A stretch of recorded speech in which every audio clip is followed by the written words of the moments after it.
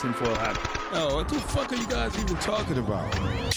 Global controls will have to be imposed, and a world governing body will be created to enforce them. Welcome to Tinfoil Hat. We go deep, homeboy. Aaron, open your mind. Drink from the fountain of knowledge. There's lizard people everywhere. That's some interdimensional shit. Wake up, Aaron. This is only the beginning. Dude, you just blew my mind. Are you ready to get your mind blown? Revolution will be podcasted. And welcome to Tinfoil Hat. You know who I am. You know what I'm here to do. Rock. Okay, that was a little slow, but you know what? We're doing the best we can. Joining me, as always, via the power of Skype, the man, the myth, the legend, Xavier Guerrero. What's up? How are you, dude? How's the den? Deep from the den. Good. The Still Cholo den. Still partying. Hey, dude. Here's a fun life hack. If you're looking to get supplies and you go to your normal restaurant, your normal store, and they're out, go to a third world store, like a Mexican store, any Ethiopian store, Haitian store. They don't give a shit about this virus. Everything's normal, dude. I'm in the valley. I'm getting a couple of them.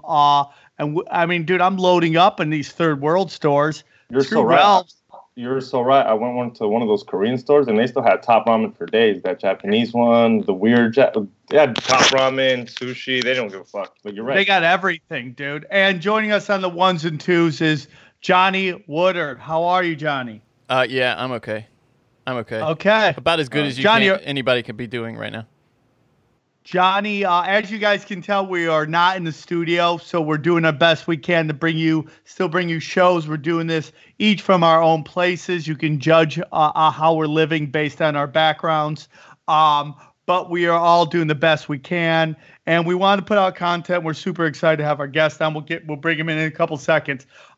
Real quick, I want to get into, guys, I know these are tough times. You're sitting at home. You're watching every YouTube. A lot of you guys are tapping out Netflix.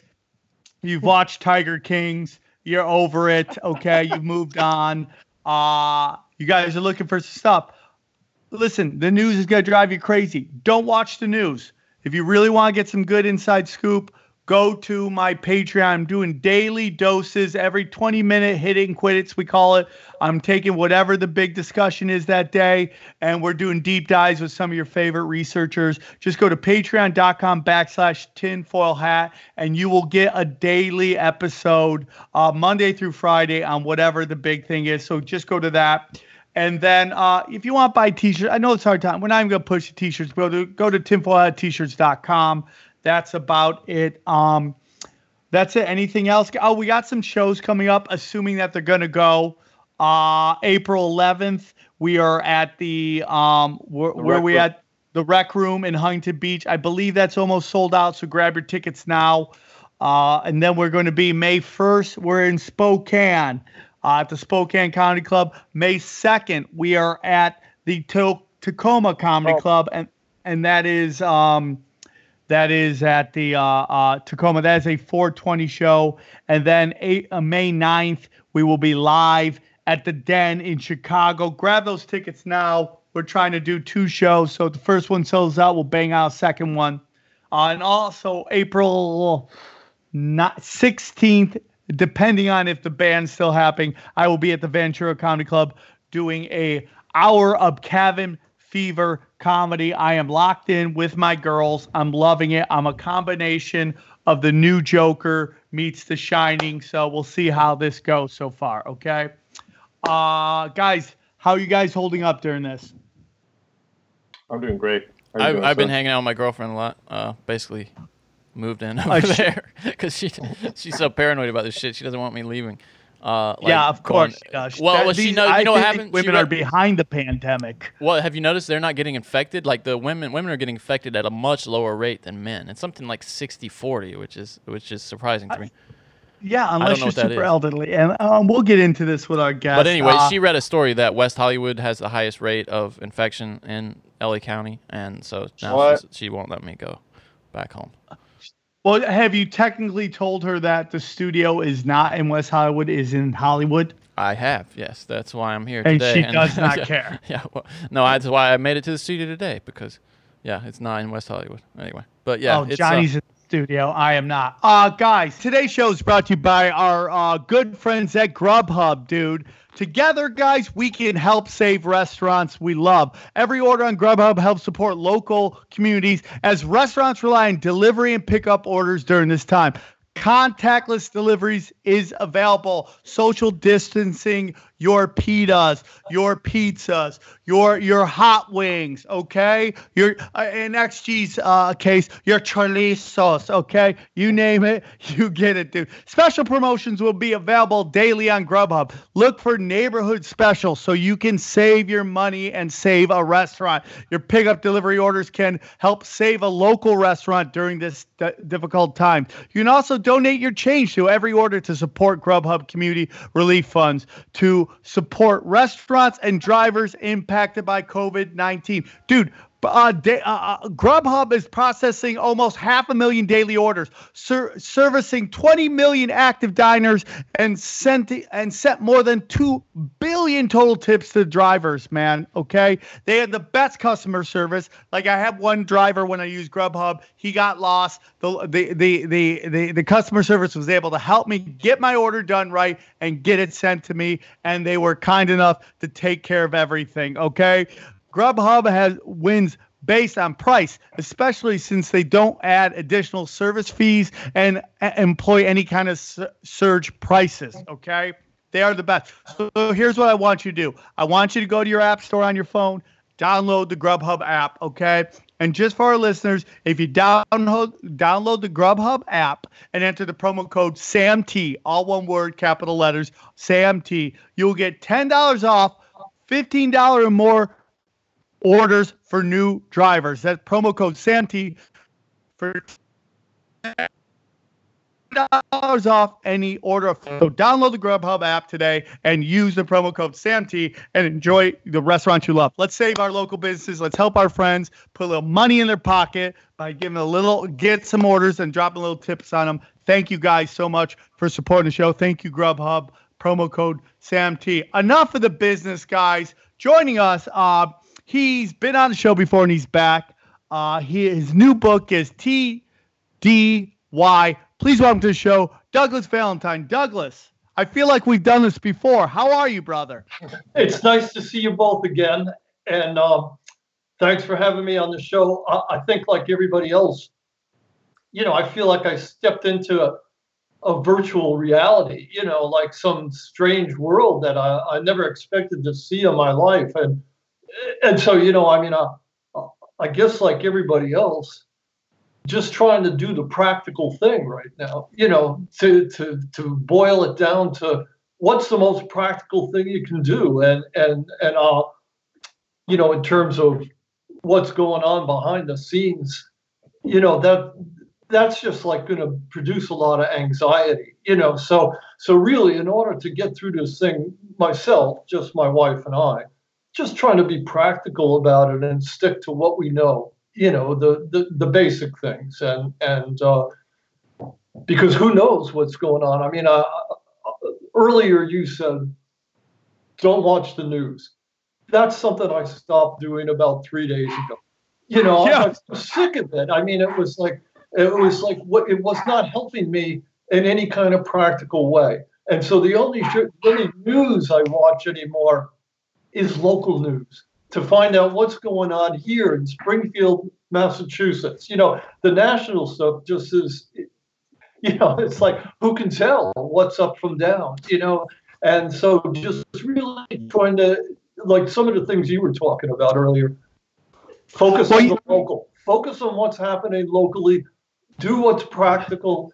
Don't get too overly excited about things that are out of your control, because right now a lot of things are out of your control and the situation is changing from minute to minute. And of course, this is something that any soldier would ever tell you too. a soldier isn't trying to figure out what the war is about. He's not trying to figure out who's in charge or what the ulterior motives might be. He's trying to figure out, well, what do I eat today? Where am I going today? What's the guy over there doing? What's the guy over there doing? So I think that in the most practical way, that's just how I'm trying to think about it and not worry about all the craziness that's going on. Well, that's a great point, Douglas. I totally agree with you. We had the blessings of Martha's mom was staying with us, and she's really helping because I just had 2 twin girls, and Ghost and Ninja are their names. And the trade-off was if she came and helped, we had to watch CNN every night over and over, and it was just fear porn, man, just over and over. And it's so weird because that's just it. I mean, if you watch the national news, you're going to do nothing but raise your blood pressure, which doesn't help. It doesn't help to be walking around in a state of anxiety, of heightened anxiety. So the whole idea is to control your environment right now to the extent that you can, to make it as calm and as peaceful as you can. And the first thing to do is to turn off network national news and find out what's going on in your own little local community. If you're in the city, what's going on in your neighborhood? If you're out in the country, just figure out which ones of your neighbors need help, which ones are okay. Stay aware of what's going on locally. I mean, it's just so strange. I had a friend the other day call up from New York City, and she said she could smell the ocean for the first time in her life of living. Yes, dude. Yes, like so the environment's doing better. Yeah, there's so little traffic that walking down the street, it was like, oh, I live in a beach community. I didn't realize that. I mean, the ocean's just like right over there. So everything's different. But so, I mean, this is just what my wife and I are trying to do. Just be practical and stick to the basics. I got it. What you wanted to say, XG, real quick? I was just saying, you guys were talking about the news. I was watching the Mexican news. I went to go see my mom. It's the same thing. And they're criticizing the country of Mexico because they're kind of very nonchalant about it. They don't really care. But she was watching it, and you can see the same thing. They're criticizing the president of Mexico because he's still hugging people, kissing them because he thinks it's fake and stuff. And it's the same thing. Fear porn everywhere. They're telling Mexicans that this is bad, stay home. They're making it seem that no one's going to get their money because there's a lot. When Mexican commercials are talking about illegals, they're like, you're not getting your money. And they're all freaking out. And it's a shit show. And all over the world, in Spanish and English. Be like Steve McQueen, like be cool, go slow, XG, what do you mean? Slow yourself down, and don't get concerned about things that are out of your control. What do you mean not getting your money, XG? What you want? What do you mean not getting your money, XG? What does that mean? Oh, well, because if you don't have a social security number or nothing, you're not getting money. You're not a citizen. Oh, so yeah. Money. And there's a lot of people that have restaurant jobs that don't have that money, that literally were living paycheck to paycheck. So they're freaking out even more. Oh, because at least now the U.S. citizens thinking like, oh, at least I'll get $1,000. Right. Those illegals here are not getting jack shit, and they're telling them you're not getting nothing. They're freaking out. They're like, what do I do? So it's a whole different situation. And the fear porn is way worse over there. That's fascinating. You know what else is crazy? Douglas was talking about how talked about go talk to see how your neighbors are doing, checking on them. I'm going above neighborhood watch. I'm starting a neighborhood militia. Okay, me and everybody on my block who's got guns. We're gonna roam the neighborhood, making sure everybody's safe, making sure the ladies and the babies are all good. That's what we're doing. Okay, I'm thinking globally, acting locally, okay? I'm reversing that stuff, man. I am going to be a neighborhood vigilante, all right? Anything pops, daddy's got a new gun, and he's bringing hell with him, all right? speaking of hell, Vietnam was crazy. I want to get in to your. Hey, dude. This is why I'm one of the best. What a segue. Okay? That was amazing, Sam. That's like the best segue I've ever heard in my life. Okay. Douglas, tell us a little bit about your book, TDY. What does TDY stand for? What does it mean?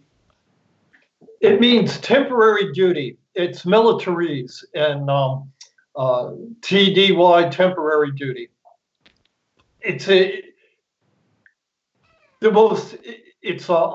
when you write, you try to adjust your style to the substance of the book. So it's a very bare bones book. Okay, so I thought a title that was very bare bones would reflect the nature of what this book is about. And what it is just how this secret intelligence operation unfolds. And as it starts off innocently enough, just the way I came about hearing about the story started out innocently enough also. But as it progresses, it turns into something that's like as chaotic and as crazy and as hard to figure out as like what's going on right now. And in that sense, the book is a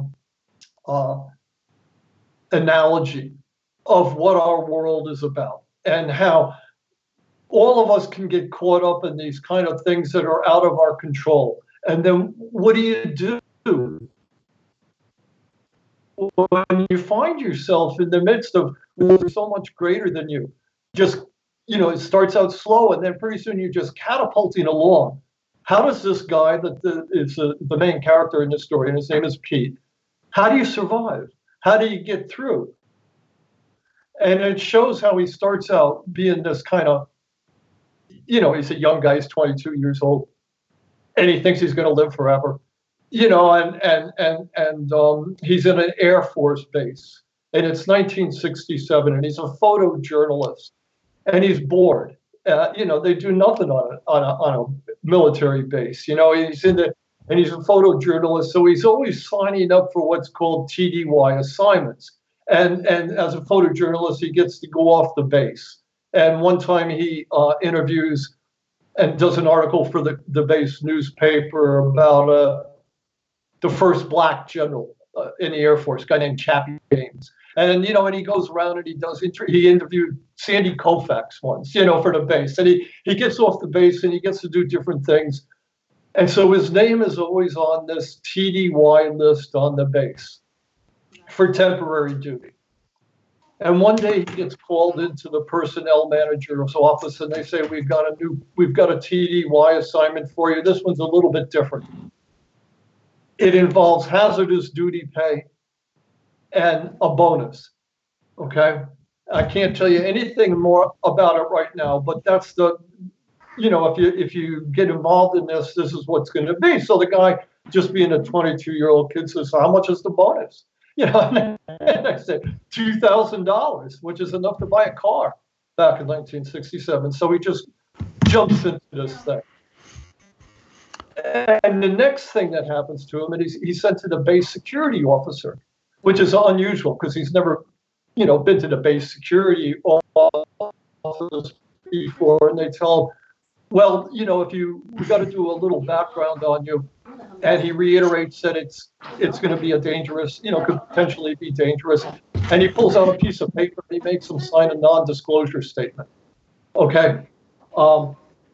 If you agree to this, to go on this mission, you can't ever tell anybody about it. Just like Trump making his girlfriends or Bloomberg, making girlfriends. It's a non-disclosure statement. But he wants the money. So he signs up for it, and then finally he gets sent to one last person, and they say, he says, so what's the mission all about? And the guy says, I can't tell you, but you're going to be sent to another base, and there you're going to be outfitted in what's called equipment that's rigged for silent run. And he's a photographer. And he's going to be given the latest, most high-tech gadgetry that you could ever, imagine. I mean, it's the stuff that's made out of like DARPA or the latest tech. So anyway, he gets sent to this other base, and hold on, let me ask something real quick here, Douglas, because we don't want to get too much into the book because we'd like people to listen, to read it. But hold on. So this is a fictional story that you've come up with? Is this based on anything because you've done so much research? Well, all the research I did prepared me to write the book. Okay, but I had written my first book about my father, who'd been a prisoner of war in World War II. Okay, and my father and I hadn't talked to each other for 10 years. And when he asked me to come home, and he told me he had this story to tell, and he had never told anybody in his life that he'd been a prisoner of war, because when this camp was liberated, he was made to sign a non-disclosure statement. Things happened at this prisoner of war camp, which was out in the Philippines, and the book is called The Hotel Tacloban. It was a military cover-up. So it turns out that my own father, unknown to me until I was 30 years old, had been involved in a military cover-up.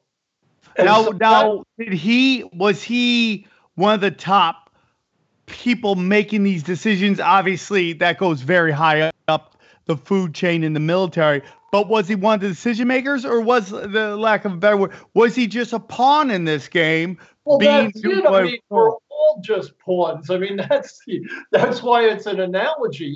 Except for a few people at the top. This is the point: is that young people, especially young men, join the military. Like my father joined World War II. He didn't sign up to be part of a military cover-up. This guy signs up for this TDY assignment in 1967. He did not think that he was going to be part of a black operation, that in his life, he was going to maybe get his limbs shot off, and this is one of the ways it shows the mechanisms for sucking people into these things. And people start out with good intentions, just like soldiers, volunteered for duty in Vietnam. They did not know that they were going to be running into villages and burning the villages down, and be involved with with civilians, shooting at civilians, and not being able to tell the difference between, who was a Viet Cong and who was a school teacher, and whether this woman or this kid that they should fear. So all of us, in this metaphorical way, find ourselves sucked into these things. It's sort of the condition that we live in, and that we innocently get involved in things, and then before you know it, they're out of control. All right. So anyway, after this book, The Hotel Tacloban, about my father, came out, I wanted to write about Vietnam.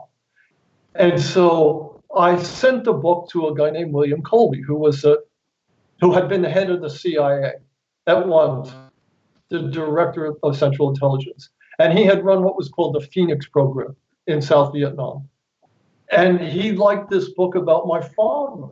He said, okay, you'll understand that, people in the CIA and the military end up doing things that the rest of civilians don't really understand. And he thought that, he would help me to write this book on the Phoenix program, which was, again, very highly secretive, involved a lot of black operations in South Vietnam. It was a CIA program, and it involved soldiers going into villages and kidnapping or assassinating people who were thought to be cadres, members of the Viet Cong, okay? And they would send these young guys into the villages to do this stuff, and they had no idea. They're told that there's a guy named Nguyen Tin Ton, and he's on a blacklist. And they go into the village, and there's 10 people named Nguyen Tin Ton. Oh my God! What do you do? And so everybody's getting shot up, and it's just crazy. And that also. So these are the kinds of people that I was dealing with. By the time my father's book came out in 1984, the Phoenix book came out in 1990. But in 1989, I had finished all the research. I had interviewed probably 100 CIA officers, hundreds of military people who'd been involved in this Phoenix program. I learned all about the drug trade that was going on and how the CIA was running the drug trade in the Southeast Asia.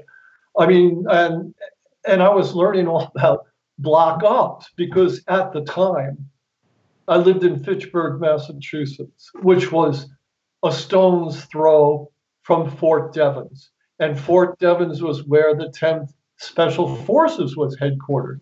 And this is interesting. One day when in the midst of while I'm writing this book, I get a knock on my door.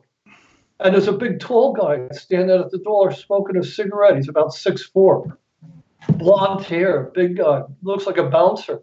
He said, "Are you Doug Valentine?" And I said, "Yeah." And he said, "Can I talk to you?" And I said, "Yeah, well, put the cigarette out. Come on in." And he comes in and he said, "My name is Mike Nelson. The CIA, I used to be in 10th Special Forces and I live in the neighborhood, and the CIA called me up. And they know you're writing this book on the Phoenix program. And they want me to befriend you, to make friends with you without you knowing it, and to report on you and what you're doing back to the CIA." Oh my God. No, and he's this nice guy, and he's sitting there, he's got a big smile on his face, and he says, "So I figured it would be a lot easier for you, and it would be a lot easier for me if I just told you what was happening. And that in exchange for you keeping me informed about what you're doing with your research, I'll introduce you to a lot of old green beanies, guys who are in the Special Forces who still live around here, and they'll tell you all the stories that you want to know." And I said, "Yeah, sure. It sounds like a good deal to me."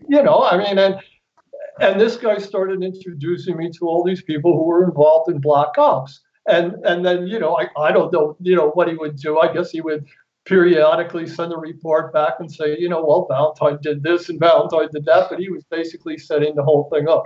And that's how I started to learn just how crazy these guys are. Okay, the guys that are involved in these Black Ops are not like regular soldiers. They're not young people. They're not 19, 20, 21 years old. They're adult men. You cannot tell them what to do. They do what they pretty much want to do. And if you're making them go on block operations, well, that's the price that you pay. You don't really control them. And they would tell me stories about the stuff that was going on in Vietnam. Now, the Special Forces are somewhere in between the CIA and the military. Oh, They're wow. Chain of command, all right? So like a general in Vietnam didn't control these guys. They had their own officers and they did whatever they did.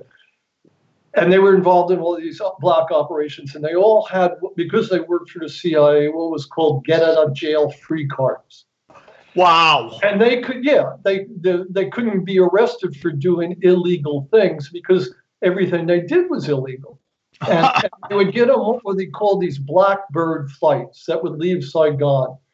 And they would fly up to what was called a base in Laos called Nakhon Phanom Air Force Base, which was where the CIA and the Air Force had a special base, and they were bombing the Ho Chi Minh Trail that went down from North Vietnam along the border between Laos and South Vietnam. And anyway, they would get on these Blackbird flights and they would go up there. Blackbird flights are intelligence flights that pick up radio communications. Okay, so they would just present a card, they would get on it, they would go, without even be on the manifest, they would go to Laos, they would fly from Laos into Bangkok, where they would buy opium, silk, rubies, all sorts of stuff on the black market. And then they would fly back into Saigon on another Blackbird flight, and they would sell it. And these guys are, when they're not on these life-endangering missions, crossing, doing commando raids into Laos or North Vietnam or Cambodia or, parachuting into enemy bases in the middle of the night and stuff like that. The CIA and the military let them do these, just enterprising things on their own. And, and because it was, an exchange. And so I learned about how black operations become a part of the black market. Let me ask you something, Douglas. Let me ask you something. Really important cog in how the black market around the world works. Let me ask you something. Did they get into any details on some of the more darker black ops that they got into? And, Sure. and hold on. And real quick, is there a psychological exam that they have to take? And is it almost like they want psychopaths to basically? Well, it's like anything else. Tests? You want to mix. You can't have a group of, let's say, the Special Forces has an A team, 12 guys, okay? What you want is 6 psychopaths and 6 normal human beings. You know what? So people are, given psychological profiles, but they're not looking for one specific kind of personality. They want a guy who's cool. They want a guy who can lead. They want, so the psychological personality test says this guy will do whatever you tell him to do as long as you give him an ice cream cone at the end of it. And this guy has the ambition, and so he'll do the extra crazy things that you ask him to do. So the psychological profiles are not, again, cut and dry. There's a whole range of personalities that you want, and they generally try to mix them together. Okay, but they definitely want people who will do things that the rest of us are prohibited by our morality from doing. Okay, for example, one of the most horrendous kind of black operations there is called black propaganda. And this is where it very simply, it can be pretending to be the North Vietnamese and setting up a radio station somewhere and broadcasting, having a Vietnamese person work for you, and him saying that I'm a North Vietnamese person and send messages out to people and just change the messages ever so little bit so that it makes the North Vietnamese look bad. Okay, so that's one kind of a black propaganda operation. Another kind is where soldiers dress up like the enemy, like the Green Berets worked with Vietnamese special forces. Well, a Green Beret might actually organize a group of South Vietnamese soldiers, dress them up in black pajamas so they look like Viet Cong, and send them into a village where the people support the government of South Vietnam and wipe them all out. Damn. And mutilate them. Because again, now and leave a few survivors. And those survivors say, it's very lurid, but they say the North Vietnamese, the Viet Cong, came into our village last night, and they, put some heads on spikes. They killed a pregnant woman. They did all these horrible, terrible war crimes, and then they left. So now all of a sudden, everybody hates the North Vietnamese. But it's actually, and there was a group in South Vietnam called SOG, the Special Operations Group, and they did these sort of things. And of course, the CIA did these sort of things all the time. This is the sort of thing that the CIA does all the time.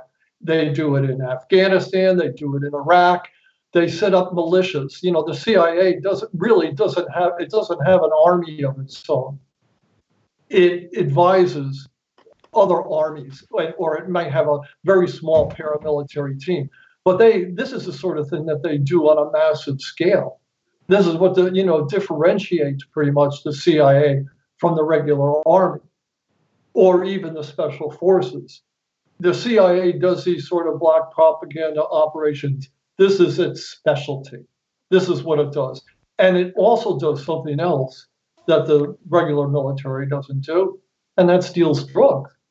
It's basically the CIA's behind the entire drug trade, whether it's in Mexico, whether it's in Afghanistan and Vietnam. I mean, is basically, the basis behind all these wars, Afghanistan, Vietnam, and the drug war is so the CIA can take over the war and control the war and make money on almost every single part of the drug war, which is the growing, the distribution, the sale, and then the law enforcement of it, and arresting people, throwing them in jail. They own every bit of every moment of that process. Yes, and it's the same thing. The CIA recruits drug dealers. You don't have to actually be a CIA officer dealing drugs. What they do is, and it's not just drugs, it's the arms trade, it's prostitution, it's the sex trade. Any kind of underworld industry, the CIA wants to be in control of it through its assets, whether they're Serbians, whether they're Afghanis, whether they're Colombians, whatever country that there's a drug trade in or underground, an underworld, the CIA wants to control the entire underworld. You can't just control the drugs. You got to control all the other things that go along with it. And it also goes into like just murder. It goes into burglary. It goes into, which was really important in South Vietnam, counterfeiting. Currency. What better way to undermine the economy of an enemy nation to deprint millions of dollars of its currency and have your secret agents smuggle it into that country and through the underworld start distributing it around all over the place. That devalues, this is what you want to do in Iran. This is what these people do. So there's a whole range of black operations that occur, and most of them occur in the criminal underworld. I mean, we see it here in America, Doug. I mean, Doug, we've seen it with the CIA, with the hippie movement, acid, wherever, the Grateful Dead, wherever they went. That's how they distribute acid to everybody. And then we have later on, we have the grunge scene in Seattle in the 90s, which was pushing prescription medication and heroin. And there was always this rumors that Courtney Love was a CIA asset used to get drugs into the music scene. So we've seen we can get in everything. I mean, we could even talk about the crack epidemic of the 80s where crack flooded the inner cities. And, later on the CIA recruited Freeway Rick Ross. Yeah, they literally were giving him those drugs. Let me give you the perfect example. Okay, after Castro took over Cuba, the CIA, and he declared that he was a communist. The CIA wanted to overthrow Cuba. Not only that, they wanted to kill Castro. They wanted to assassinate him. So who did they hire to do the job? A guy named Santo Trafficante, who at the time was the biggest drug dealer in the United States. Okay, and he had, through the inherited in Cuba casinos and operation, he was partners with Batista, 50-50 with Batista, and some Corsicans. The Corsicans would bring the heroin in from Southeast Asia. Okay, and then Trafficante would arrange a what was called an auction down in Tampa, and mafia families from around the country would come to this auction and they would bid on the latest every 2 months, the latest load that Trafficante had. He was the biggest drug trafficker in the United States. And who does the CIA hire to kill Castro? Santo Trafficante. And for the rest of his life, after he was involved in this assassination attempt on Castro, he could never be arrested. Well, that's just one notorious, glaring example. I'm here to tell you that happens 100, 1,000 times every day, in every way, all around the world. And it's just not, the thing that made that glaring was that Trafficante was an American drug trafficker. But the CIA, by and large, is working overseas. So most of its stable of drug traffickers and arms traffickers and bankers and lawyers are people that are in foreign countries. Okay, and that's who they deal with most of the time. So and then they can funnel all those proceeds that they make from all these illegal operations. It's all money off the books into their own, what they call proprietary companies. They use it to set up their own airlines. I'll give you another example. After World War II, the military and the CIA started hiring lots of Nazis, former Nazis. Yes, yes. You know about that, right? Okay, so now these guys, if you were a Nazi collaborator in France, there was not much you could do to make a living. You know, the average people, if they could get a hold with you, would tear you limb from limb.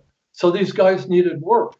So there was one guy, and Fletcher Prouty told me about this. I don't know if you guys ever heard of Fletcher Prouty, but he wrote a book called The Secret Team and exposed a lot of this black operation world way back in the 70s. Fletcher told me how the CIA hired this guy who had been a Frenchman, Nazi collaborator, and they gave him money to start up an airline in Southeast Asia, okay? And he had like 4 pilots working for him, all former Nazi collaborators. That airline today is a major airline. Yeah. I mean, it grew from being a small little airline with 3 planes following drugs for the CIA in Southeast Asia. The guy, like, you know, Trump turning one hotel into an empire, a worldwide empire of hotels, turned it into a major airline. I mean, I see it advertised on TV, and I laughed. You don't want to say the name of the airline? You don't want to say the name? You know, a legitimate airline, and the CIA owns it. And so it's not just airlines, it's banks, it's shipping companies. And it all comes out of these small little seed things that they do on the black market. Then they funnel the money into these, you know, regular businesses, and they set people up in these businesses. And they say, like in The Godfather, 10 years from now, I may need you to do something. You know, and the guy, you know, they're basically like just deep cover agents, and they may not use them maybe once every 10 years. So, Valentine, you don't want to name the airline that you think it is, allegedly? Well, I don't want to get sued, but someday I'll tell you, you know, but it's funny because the translation means Blue Eagle. and it had these pretty little blue and white airplanes, and all the CIA's Air America planes are all blue and white too, same little baby blue and white airplanes. Anyway, so all this stuff is just to give you an idea about what TD is about. Let me just go back to the book and to tell you how it unfolds a little bit, because this guy who I call Pete, and again, it's 1989. The Phoenix program is going to come out by William Morrow, all right, which is my publisher, and they want me to get photographs for the book. And I'm living in Fitchburg, which is near Fort Devens. So I look up in the phone book, and there's this guy who's got this little mom and pop shop. You know, he does weddings, he does graduation photos, bar mitzvahs and all that kind of stuff. And I go there, and we start talking. He's my age, a little bit older. And I tell him, you know, he says, "Oh, you're a writer. You got a book coming out. What else have you written?" You know, and I tell him, "Well, you know, Top Globe," and he, you know, then at one point he just says to me, "You know, I'm a Vietnam vet, and I was in the Air Force, and I lived there for a year, and I know about the Phoenix program because I had a Vietnamese wife, and they put her on the Phoenix hit list, and they told me if they wanted to get her, they knew that I was making money on the black market. If I wanted to get her off the Phoenix hit list, I had to pay him $10,000." And so I know about all this stuff, but I wanted.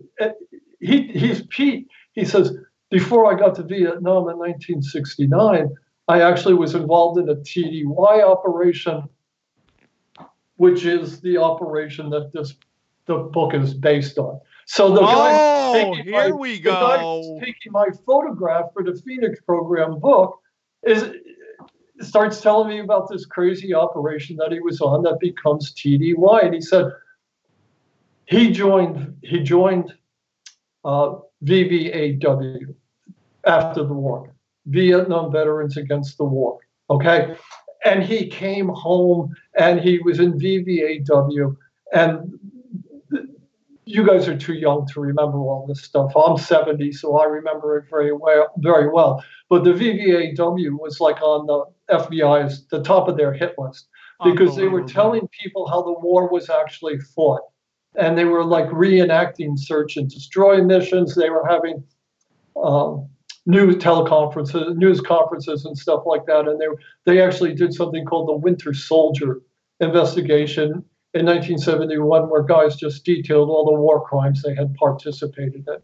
So so this guy joined VVAW, and he lives in this little town in New York, and they have CBS is going to do a broadcast of him and 3 other guys from VVAW telling about their experiences.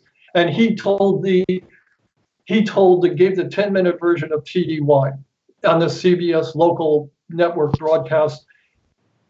And he goes home to watch it the next day with his parents. And everybody else's story is broadcast, but his isn't. Okay. And the next day when he's walking home from college, he's going to college, he gets accosted by 2 guys in the parking lot. And they said, you signed a non-disclosure statement saying that you would never talk about this stuff. And if you ever talk about it again, we will kill you. Oh my God, really? So, yes. Yeah. So he hasn't told anybody until I come along 17 years later. And because he thinks I will understand, because I know how these operations work. I've talked with Vietnam veterans. I understand the psychology that's involved in it. They're not going to just tell somebody who can't relate to their experience, but he knows I can relate to his experience. And sort of off the top of his head, he just tells me the whole story. We're in his dark room. And I said, man, this would make a great book. This would make a really, really good book. Interesting. And he says, okay, but you just got to fictionalize it. You can't. And I'll tell you the whole story. And so we did over, course of a year, we did a bunch of taped interviews, and I wrote the book. And that's how it got written. And it's about this guy who's just a photojournalist. A young guy gets sucked into this operation, which ends up with him thinking he's going to the Philippines on a photo recon mission, being spun off into something, the most harrowing experience of his life, that results in him going to, having PTSD and going to therapy for like 20 years. And I won't tell you all the details of it, but to sum it up, it's a military operation spying on CIA drug trafficking. Okay, so hold on. So he was asked, this guy in which we do not know, was asked to spy on the CIA drug trafficking.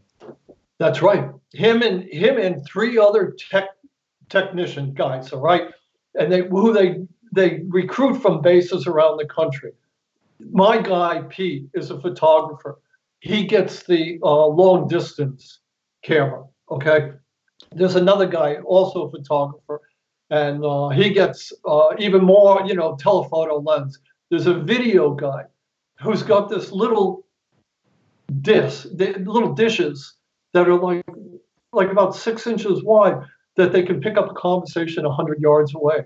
Oh, wow. And then there's a video guy who's going to videotape everything that's happening. And they hook these guys up with a paramilitary team, Army Rangers. And they're under the command of this veteran commando guy who's only he says, call me the major. And these guys, the 4 techs, get put into a plane, and they're basically hijacked. They have once they have signed up for this thing, These Army Rangers are more like their bodyguards than their protectors. And they get hijacked into this operation that they have no control over. And by the time they find themselves walking through the Laotian jungle, there's no way that they can get out of it. And it's like what I'm telling you at the beginning of this show. At some point, when everything spins out of control, when everything is beyond your control and you don't even know why you're doing it or who's the name of the guy is that next to you, nobody's allowed to use their real name. What do? Well, that's when you just do what's practical to stay alive. Okay? And you stop questioning what's going on. And you asked about psychological profiles earlier. Well, the CIA and the military understand that if you can suck somebody into these kind of operations, at some point, they just got to go with the flow. You know, that once you can suck them into it, they just got to now revert to what they know to do. Which is survive. How to load and how to shoot. How to follow when the boss tells you to do something, you don't ask them why. You just do it. And that's how my guy gets through this operation. He says, you know, at some point he says, well, I'm just going to do what these Army Rangers do. Whatever, that's what I'm going to do. You know, and anyway, it's sort of a surprise. And what happens? Wow. Not everybody gets out of this thing alive, you know, but my guy does. And there's a bigger moral to the story, which I won't spoil for your readers if they want to go buy this book. I don't know if you can see it, but TDY. It's going to make a great movie when it's made into a movie. Douglas, this is a great episode, man. So basically, dude, you know, this is incredible, dude. I mean, they're basically running black ops on the CIA's running black ops, and then the military's running black ops on the CIA's black ops, and we're just basically throwing our children into harm's way. Once again, we are taking our sons and daughters and throwing them into banker wars and big pharmaceutical wars, and they're laying their lives on the line. And it just really is sad. It's sad. And I'm very glad you say that, because that's the whole meaning of this book. You know, I mean, you can overlook the thing and the intricacy and the excitement and the adventure of how this thing unfolds. But that is the point. The young and the innocent are getting sucked into these things, just like they're getting sucked into everything all the time by the old farts who run this country. and they have, you know, when you get into the military, you're expendable. You sign up and you think, well, they're going to teach me how to repair a helicopter, or they're going to teach me how to be a communications person. And then the next day you find yourself in the midst of a battle, you know, and you say, well, you know, and then horrible things happen. And the last thing you want to do is have anything to do with the military for the rest of your life, you know, and so most people don't even, so many people come back from being part of these things and they don't even take advantage of the benefits, the few little benefits that are, you know, available to them and stuff like that, because you get so cynicized when you see this up close and personal. And the only people who are actually having fun and making a living on it are these old professional soldiers like the guy that came to my door that day. The adult men who make a career out of this stuff, okay? And the bosses that they work for, the Dick Cheneys, the Donald Rumsfelds, who own the corporations like, what was Cheney's company called? You know, the one that made billions of dollars in Iraq. Yeah. The construction company over there, you know, and in Iraq, something like $1 trillion went missing. That's completely unaccountable for. Yeah, and it goes into the pockets of these guys and the young people in this country who are trained from the time they're very young to be patriotic and obedient and to salute and to love the flag and the country. I mean, when you start seeing all the examples that I've seen, you get cynicized very, very quickly as to what the motives are of the people who run our country and how they are capable of anything, including, and again, I don't want to raise the blood pressure of your audience here, but they're capable of biological warfare. Yeah, I mean, for sure. I mean, first of all, Dick Cheney's company was Halliburton. They just fleeced everybody. Dick Cheney's on a bunch of different companies. He's on a company right now that's trying to steal land from the Syrians. Israel is selling it off to the Syrians. He's doing that right now. Going heights. And everything. And, especially now that the technology is so advanced and everybody is tech dependent now.